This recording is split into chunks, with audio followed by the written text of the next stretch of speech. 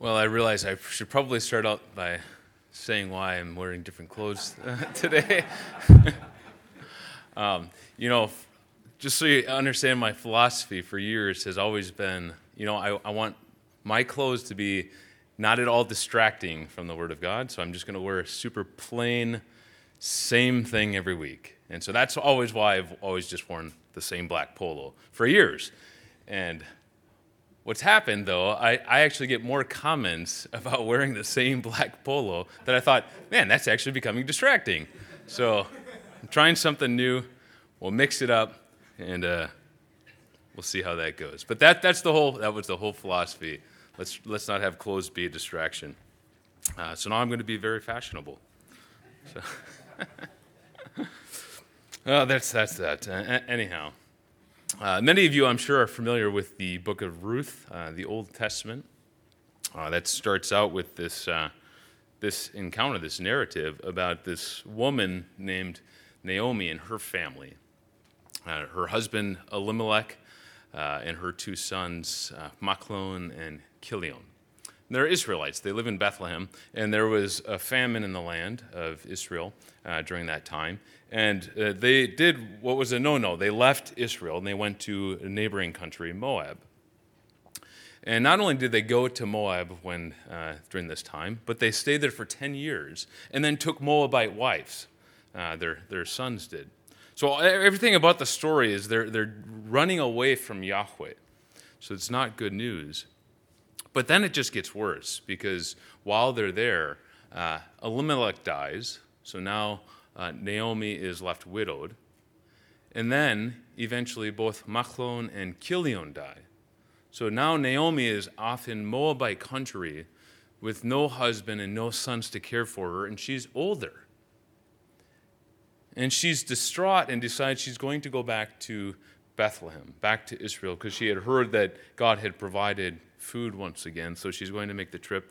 And you know the story with the one daughter-in-law, Orpah, decided to stay in Moab because Naomi urged them both to stay, but Ruth, of course, sticks with her, and that's where the story is going to follow in the pages to come. But what happens when they get back to Israel, if you remember this scene, all the people of the community gather around, and they're asking, is that Naomi? She'd been gone for 10 years. That's Naomi, it's her. And if you remember what Naomi said, she told the people, don't call me that. Because Naomi means peace. No, not peace. What is it? Somebody, whatever. What's that? Yeah, pleasant. There you go. Yeah. We were kind of around there. I don't know why a total lapse of memory. It means pleasant. And she says, don't call me pleasant. I'm not pleasant.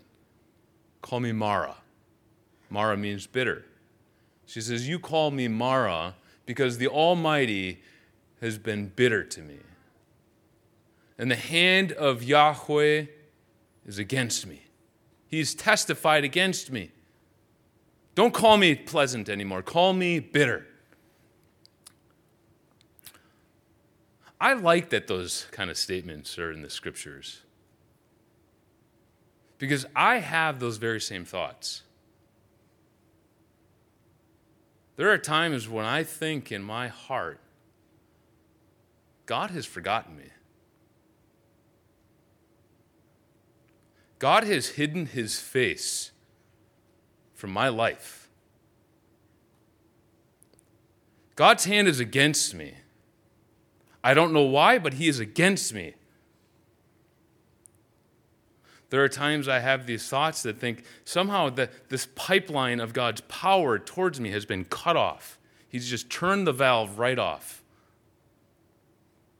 God's wisdom has been kept from me. I wonder if you have those thoughts.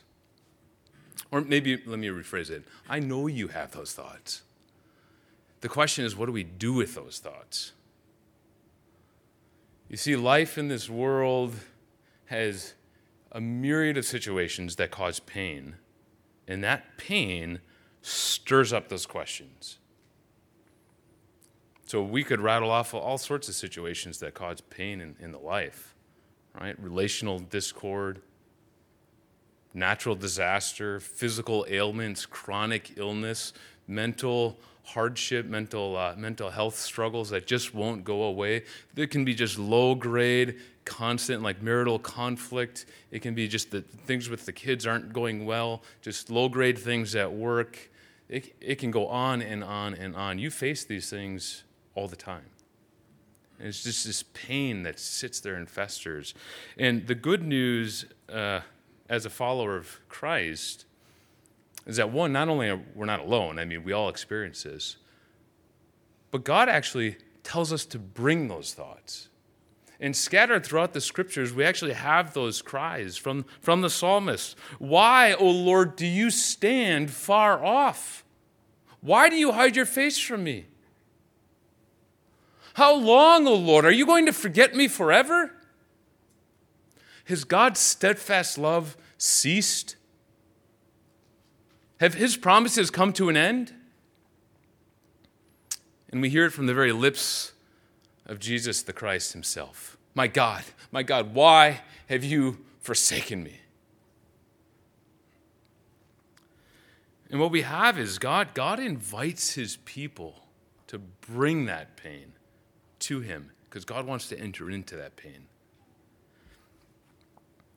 And what we have here in this passage is one of the most striking passages of the New Testament. And I feel for myself, I have not paid as much attention to this one as I have personally about the Garden of Gethsemane, as Jesus is weeping and in full agony, thinking about the wrath of God to come, that he's going to drink that cup. And from one angle, you remember as he prays and he falls to the ground and says, Father, if you could take this cup, take it. I don't want it. There's this, from one angle, he's saying, I don't want it. But then at the same time, same breath, he lays down his will and says, not my will, yours be done. And Jesus is not sinning in this, right? So there's a real agony of saying, God, I don't want this, and yet I will trust you, my good Father, and I will entrust myself to you. I just think that's such a golden moment, because faith is not the absence of struggle. Faith is going through the pain and entrusting ourselves to God. And we see something very similar on the cross as Jesus cries out, my God, why have you forsaken me? So today I think we'll see what Jesus is actually declaring from the cross, as well as I think this is invitation to bring your sorrows to the man of sorrows. So as we jump back in, we'll be in the book of Mark this week. Next week we have a guest preacher again. I'm at a preaching workshop, the Simeon Trust annual one, for most of the week next week. And then we'll finish off the book of Mark after that. You could certainly preach the whole crucifixion in one sermon. That would be totally fine. If we did that, I'd probably call it the messages from Golgotha. Because you have two people speaking, and you have two major events, miracles that are symbolic, that are also proclaiming. So last time we were in this passage, we saw the darkness, and how the darkness speaks. It declares God's judgment and salvation. It's the day of the Lord. God brings judgment on the Son and brings salvation through judgment on the Son. Then you have the Christ speaking from the cross. That's what we'll see today. So the Christ speaks, and then we see the curtain speak. That's what we'll see 2 weeks from now. The curtain is split in two. That's also speaking of something. And then we see the centurion speak. Truly, this is the Son of God. So I would call it the messages from Golgotha. Today we'll just focus on the Christ speaking. Let's take a look again at the passage, beginning in verse 34. And we'll only read a first quick phrase here. And at the 9th hour. So let's reorient. It's been a while, so let's just remember what's going on. It's the 9th hour. So this is 3 p.m. At this time of the day. So you remember Jesus had gone through the night of this interrogation. The chief priests interrogated and brought him to Pilate early in the morning. And look up in verse 15. Pilate had Jesus scourged early in the morning. And if you remember, the scourging is with a whip. has either pieces of bone or metal at the end of the whip, and it's just to whip the person. And oftentimes that would just peel skin off the body. Sometimes people would die from the scourging before they actually were crucified. So this was a very brutal practice. That was from the soldiers doing that. You read down verse 19. They are striking him in the head once again, the soldiers. So you have just a lot of beating. And then in verse 20, they are mocking him. So before the crucifixion even happens, Jesus is already what you would say spent, right, physically, because by the time he's to carry his cross, which would have been custom, he's too weak to do that during that time. So then at verse 24, the shaming continues. They divide his garments while he's hanging on the cross, either naked or near naked, most likely feces and pool of urine on the ground. This is all meant to humiliate the person as their dying breath. And then you see verse 25, it's the third hour. So he's crucified at the third hour, that's 9 a.m. So by 9 a.m., he's already been severely beaten and whipped and is pretty well spent, you would think, physically. 9 a.m., he's crucified. Then verse 29, you have the people going by, wagging their heads at him. Then you have 31, the chief priests and the scribes mocking him. And then you have verse 32, it's those who crucified next to him are also reviling him. So for the next 3 hours, he's hanging on the cross, because then verse 33, the sixth hour. So it goes from the third hour, 9 a.m., the sixth hour, that's when darkness comes, right? So then darkness we have for 3 hours, and then we're now at the ninth hour. So 6 hours, Jesus has been hanging on the cross already at this point. Now, hanging on the cross, oftentimes people would die just simply from suffocation, because you get the nails through the wrists here to hold you up, and then you get the nails either through the feet or through the ankles, and the whole thing is you're kind of drooping down, and it cuts off the ability to breathe, and the only way to breathe is to push up on the nail, which is going to be very, very painful, but so you can just get a quick breath, and then you kind of slump down once again. So it's an excruciating way to die. Many would die from suffocation. This has been a long ordeal. We're 6 hours in, and Jesus at this point would be totally spent. And what we'll actually see in a couple of weeks, when the centurion sees how Jesus breathed his last, he said, that's not normal, because normally people just suffocate and die. But he was able to let out one final cry, and there's something unique about that tipped off the centurion. So we continue. It's the ninth hour. Jesus spent physically, and look at what it says then. Jesus cried out with a loud voice. So this is amazing that Jesus would even be able to cry out at this point, because, like I said, you would be suffocating, and you wouldn't really have the ability to really get much out.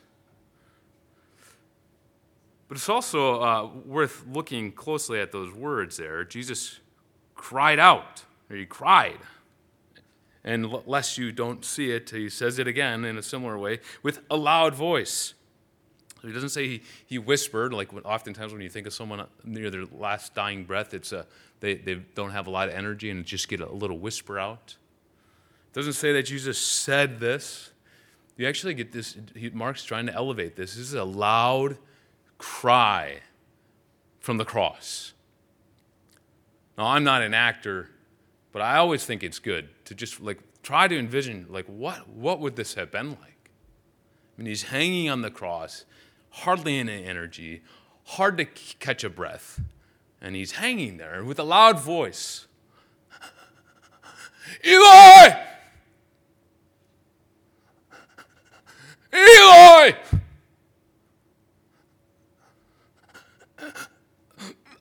Lama sabachthani!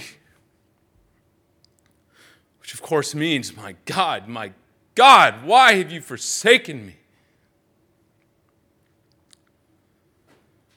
I think it's good to try to picture yourself there, because you also have to ask, what are we supposed to do with this? What is Jesus doing there? Is Jesus doubting the Father's care?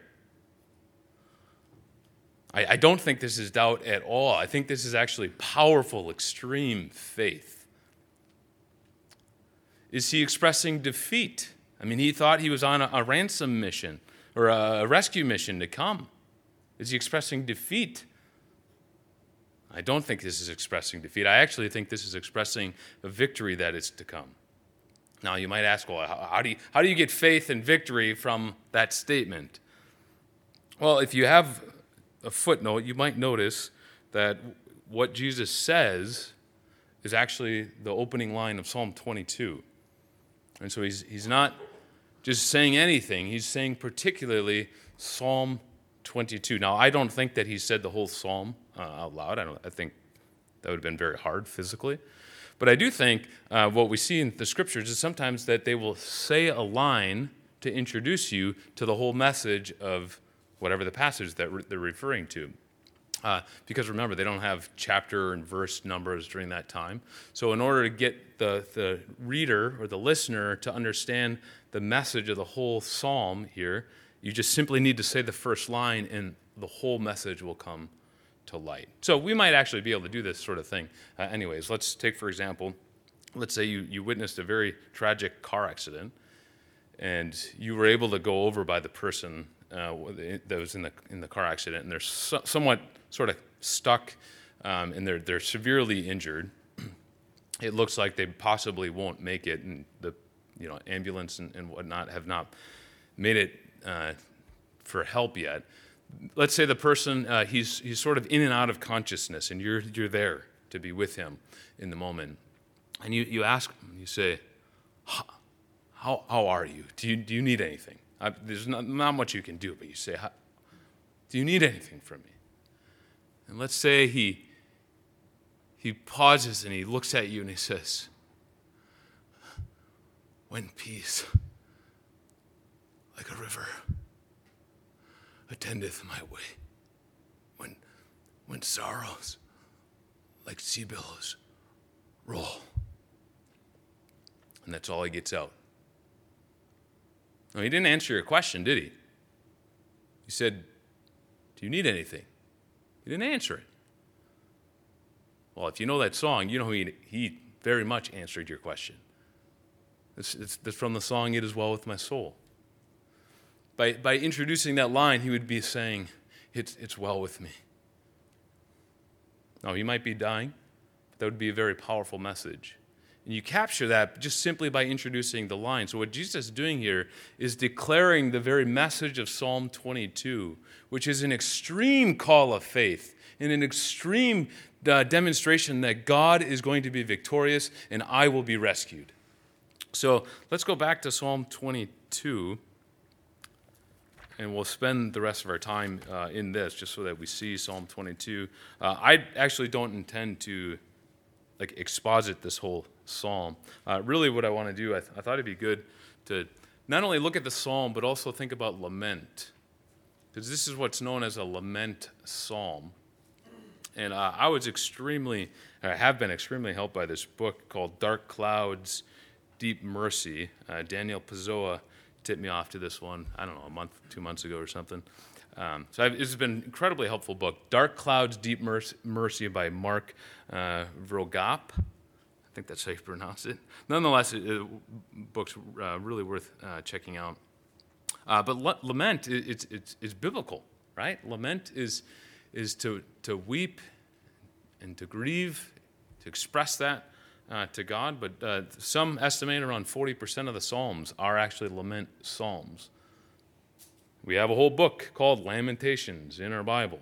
So this is very common for God's people to lament. So let's talk about lament a little bit, and then we'll read Psalm 22, try to hear the flavor of what Jesus is trying to proclaim from that cross. So lament, you could define it as prayer through difficulty, or to pray through difficulty, which moves us toward trusting in God.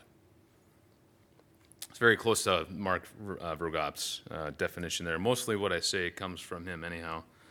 And so it's praying through difficulty that moves us to trust in God.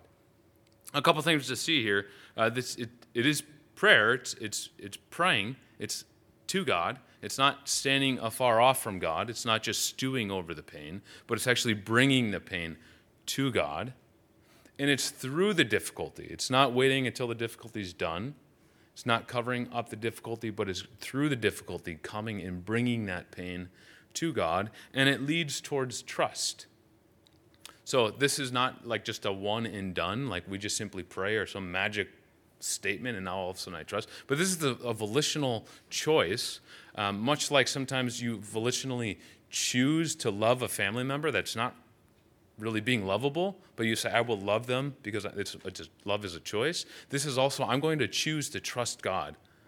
Even though it doesn't look rational right now, even though I don't feel it right now, I'm going to choose to trust God. And so lament it has that movement to bring us to trusting God. There's 4 common elements that Vroegop lays out in his book. I just use different terminology, but let me give you the 4 elements that are in lament, generally speaking. So first, it's about remembering your God. Okay? So you're recalling who God is, both his character, he's the Holy One, the faithful one. You're remembering who God is, but also his work, what he's done in the past. And also his promises, what he's promised to be for us. So lament has this vibe of remembering your God, and part of the key words in that is remembering your God. So when the biblical authors lament, there's often this connection with this covenant that you have with God. So even Jesus on the cross, right? My God. My God. And so there's this connection, like this is my God and I'm remembering him. Now, that actually sometimes causes the next piece. The next piece is to repine to God. Repine it means to complain. Or you could say to remind God of your situation. So when the biblical authors repine or they complain to God, it usually has 2 forms. One is reminding God of the situation right now. This is what's happening. And this is how I feel about it. But then 2, it's often a question. The 2 main questions are either why? Why is this happening? Why are you doing that? Why have you hidden yourself? Or 2, how? How long? How long are you going to let this happen? You see it happening. How long are you going to let this go? So those are the 2 main questions that happen. The repining, this complaint to God, actually happens because of the first one. God, I know that you're faithful. I know that you're wise. I know that you're powerful. And you're my God, and you've promised to care for me. This doesn't make sense. And so there's this tension between who God is and my situation, and that causes all these questions. Like, this doesn't make sense. I can't connect these dots here. It's just the part of the paradox that we experience as God's people, right? And so you see this all throughout Scripture, right? Abraham is promised to be that God's going to make him into a great nation. Leave all your land, leave everything you have, and go follow me. I'll tell you where to go, and I'm going to make you a great nation. He shows up, and what happens? There's a famine in the land. And then where's the children so he can have a nation? 25 years later. For 25 years, they experienced the shame, Sarai, of childlessness. And so it stirs up all these questions, like, wait, I thought we left everything, doing exactly what you told us to do, and this is what we experience? Or you take Moses. God comes to Moses, says, I want you to go back to Egypt, and I want you to tell Pharaoh to let my people go.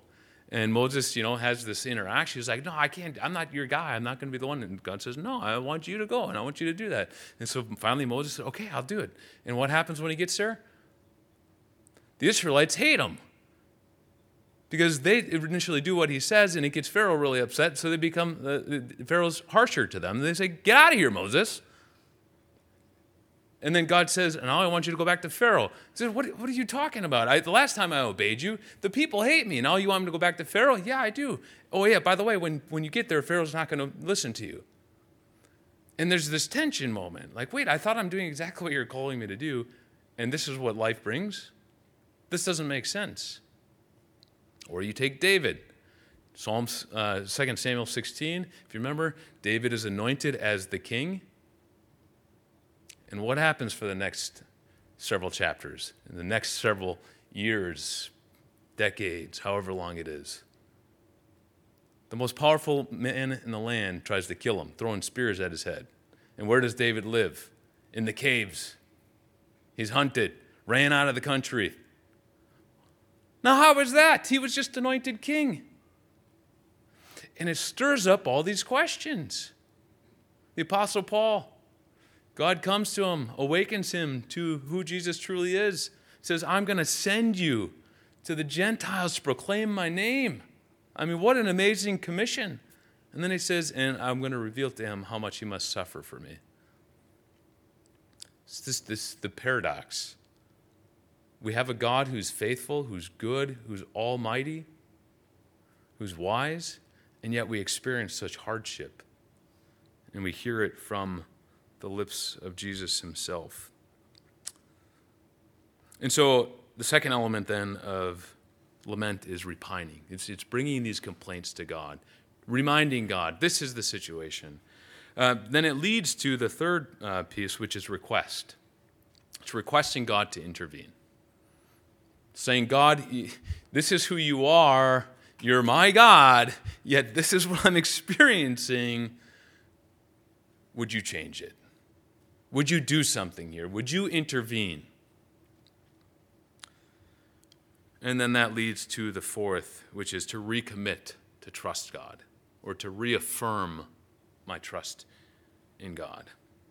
Now, that doesn't mean all the trouble goes away. It doesn't mean the emotions have all changed, but it means I'm going to bank everything back on who you are, and you will see through that justice will be served. I might not see it this side of glory, but you will be honored. You will be praised, and I will praise you. And so it's this recommitment to trust in God. So those are the components of lament. Let's just walk through. You'll see all these in this psalm. It's not always super clean where it just moves from number one to number two, but you will notice a progression where number one it starts and then it starts to fade away, and the repining fades away. So this, you can section this into 4 sections. The psalm. The first section has remembering your God, and 2, repining. And so you see it right out of the gates. My God, my God. Right? This is the remembering. This is my God. And then he jumps right into repining, right into complaint. Why have you forsaken me? Why are you so far from saving me from the words of my groaning? Oh, my God. I cry by day, but you do not answer. And by night, but I find no rest. Yet you're holy. You're enthroned on the praises of Israel. In you our fathers trusted. They trusted, and you delivered them. To you they cried, and they were rescued. In you they trusted, and they were not put to shame. But me, I'm a worm, not a man. I'm scorned by mankind, despised by the people. All who see me, they mock me. They make mouths at me. They wag their heads. He trusts in the Lord. Let him deliver him. Let him rescue him, for he delights in him. Yet I know that you are the one who took me from the womb and made me to trust you at my mother's breasts. On you I was cast from my birth, and from my mother's womb you have been my God. So that's the opening scene. You see there the remembering God, you are my God, and the just immediate repining. And all the while, scattered throughout there is this remembering, like you were the one who answered our forefathers. You did help them. And so there's remembering who God is. And what you'll notice throughout the psalm, too, is many scenes of the crucifixion. If you caught that, they're them wagging their heads at the suffering servant here, and you'll see it more to come. This next section really focuses on repining. Almost the whole thing is complaining to God, except for one statement, which is a request. That's what you see in verse 11.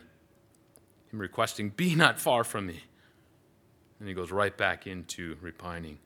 Because trouble is near. There's none to help. Many bulls encompass me. Strong bulls of Bashan, they surround me. They open wide their mouths at me like a ravening and roaring lion. I'm poured out like water. All my bones are out of joint. My heart, it's like wax. It's melted within my breast. My strength, it's dried up like a potsherd. It's a clay pot. My tongue, it sticks to my jaws. You lay me in the dust of death. The dogs encompass me. A company of evildoers encircles me. They have pierced my hands and my feet. I can count all of my bones. They stare and they gloat over me. They divide my garments among them. And for my clothing, they cast lots. So here you see the repining and the requesting. And from this point forward, the repining ceases. So that is now, we have a movement of the psalm. In this next section, we're going to get the requests coming and then a little bit of the recommitting.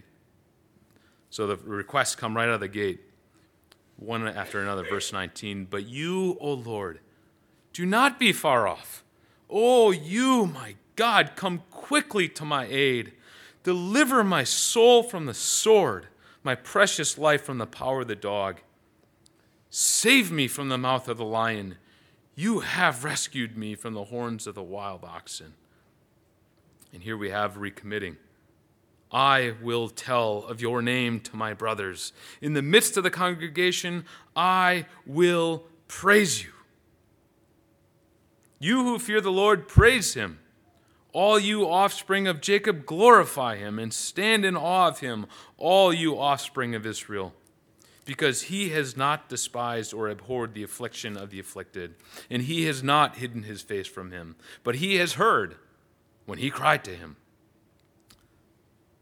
And finally, the last section is virtually all recommitting and affirming, trusting in Yahweh. Verse 25. From you comes my praise in the great congregation. My vows I will perform before those who fear him. So notice there he's saying that he will praise. And then he moves on and names a bunch of other people. The afflicted, they shall eat and be satisfied. Those who seek him shall praise the Lord. May your hearts live forever. Now all the ends of the earth, the ends of the earth shall remember, and they will turn to the Lord. All the families of the nations shall worship before you. For kingship belongs to the Lord, and he rules over the nations. The prosperous, they too, the prosperous of the earth, eat and they worship. And even those dying, before him shall bow all who go down to the dust, even the one who could not keep himself alive. And the following generations, posterity shall serve him. It shall be told of the Lord to the coming generation. They shall come and proclaim his righteousness to a people yet unborn. And what will they proclaim? That he has done it. Well, he's done what? He's brought the deliverance that the suffering servant has asked. Deliver me. And so what you get in Psalm 22, if you were to sum this up, I think the psalmist is declaring that God's rescue, it will indeed be proclaimed in every nation, in every social class, in every generation. And in particular, it's God's rescue of the suffering servant in the righteous suffering servant in Psalm 22. God will rescue the servant. And it will be proclaimed to every nation, to every social class, for every generation. And so this is what Jesus here is proclaiming from the cross. Oh, it doesn't look like victory, but God will rescue. And it will be proclaimed to every nation, in every social class, for every generation, that God has rescued. And what do you see at the end of the book of Mark? But you see the rescue, right? Risen from the dead, reigning on high. And so that's what I understand Jesus actually proclaiming. But notice then, lament requires faith. Lament is not doubt. Lament is not weak faith. Lament is powerful faith because you're facing such hardship and it's saying, I'm going to trust God even though what my eyes see, it doesn't make sense. But I'm going to trust God regardless. And so lament is really powerful faith. You know, when life is going well, trusting in God is sort of like maybe walking on a skywalk. Like a really tall skywalk connecting two buildings or two mountaintops together. So it's really high. So it's sort of exhilarating. It's a little bit intimidating, right? Because you're still a little bit nervous, but it's exciting.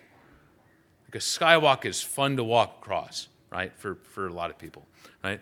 So when life is good, that's what faith feels like. When life is incredibly painful, it's like God has called you out of the skywalk, and he says, I want you to walk on this balance beam from this building to that building. Oh, and put on this blindfold.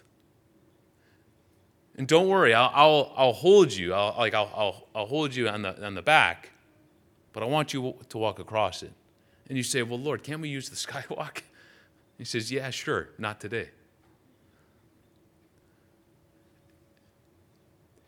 And that requires deep, robust, powerful faith. It's easy to walk across the skywalk, but it takes deep faith to walk across that balance beam. And that's what lament is. This is an opportunity to express, God, I will trust you through the pain. I will trust you through the tears. And lament, I hope you also see then, as worship. It's not sinful. We should never hear someone like biblically lamenting before God and think that they're sinning against God. Jesus was not sinning from the cross. This is worship. This is trusting God. It may not be comfortable. It may make you feel very vulnerable. It may be very messy, but it's beautiful. This is beautiful faith. And I think we would say this is honoring to the Lord. Because this is telling God, God, you're trustworthy even though my emotions say you're not. Even though my rational mind right now says you're not, I will trust you. That honors the Lord. That glorifies him. It's also faith building for those around you. When God's people lament in a biblical fashion with faith, that builds faith among the community. I've said before, I forget who says this, but I once read that sometimes what the community of God's people need most is to watch someone suffer well to the glory of God, because it builds the faith of the community. And there are some folks here who I have watched go through hard pain, and through the tears to say, God is going to be good.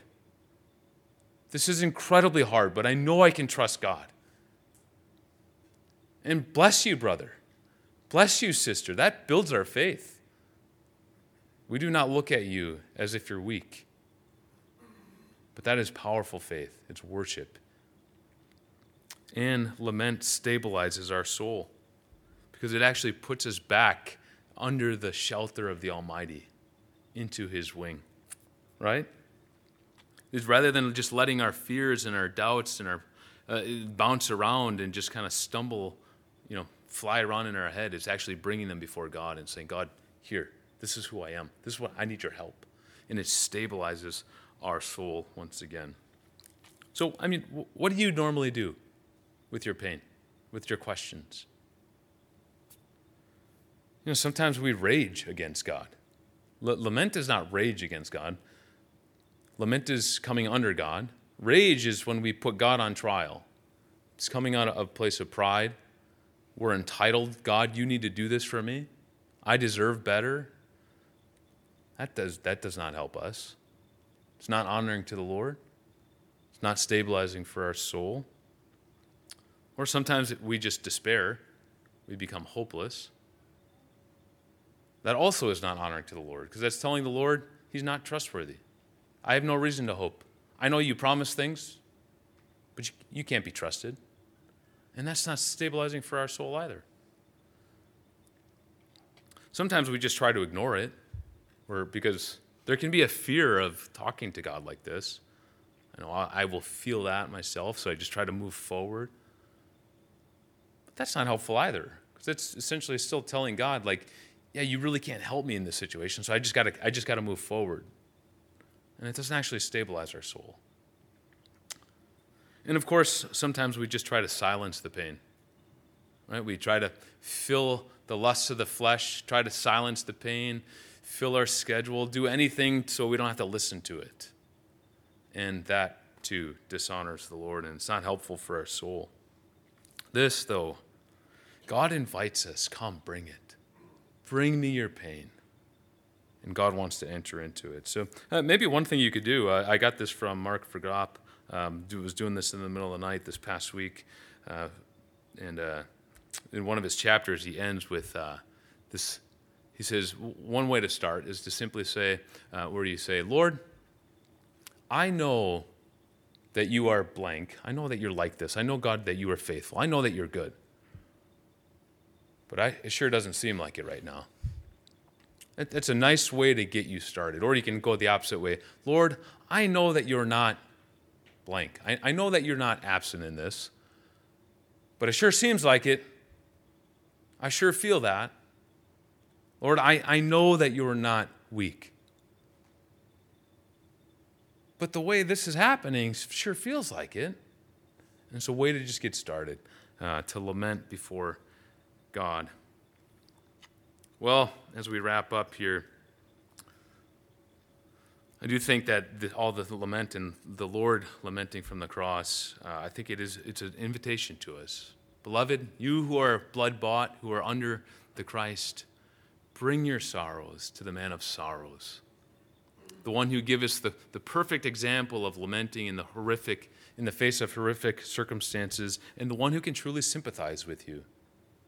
You know, the author of Hebrews quotes from Psalm 22 as well, and he quotes it to try to encourage the saints of God that Jesus can sympathize with you.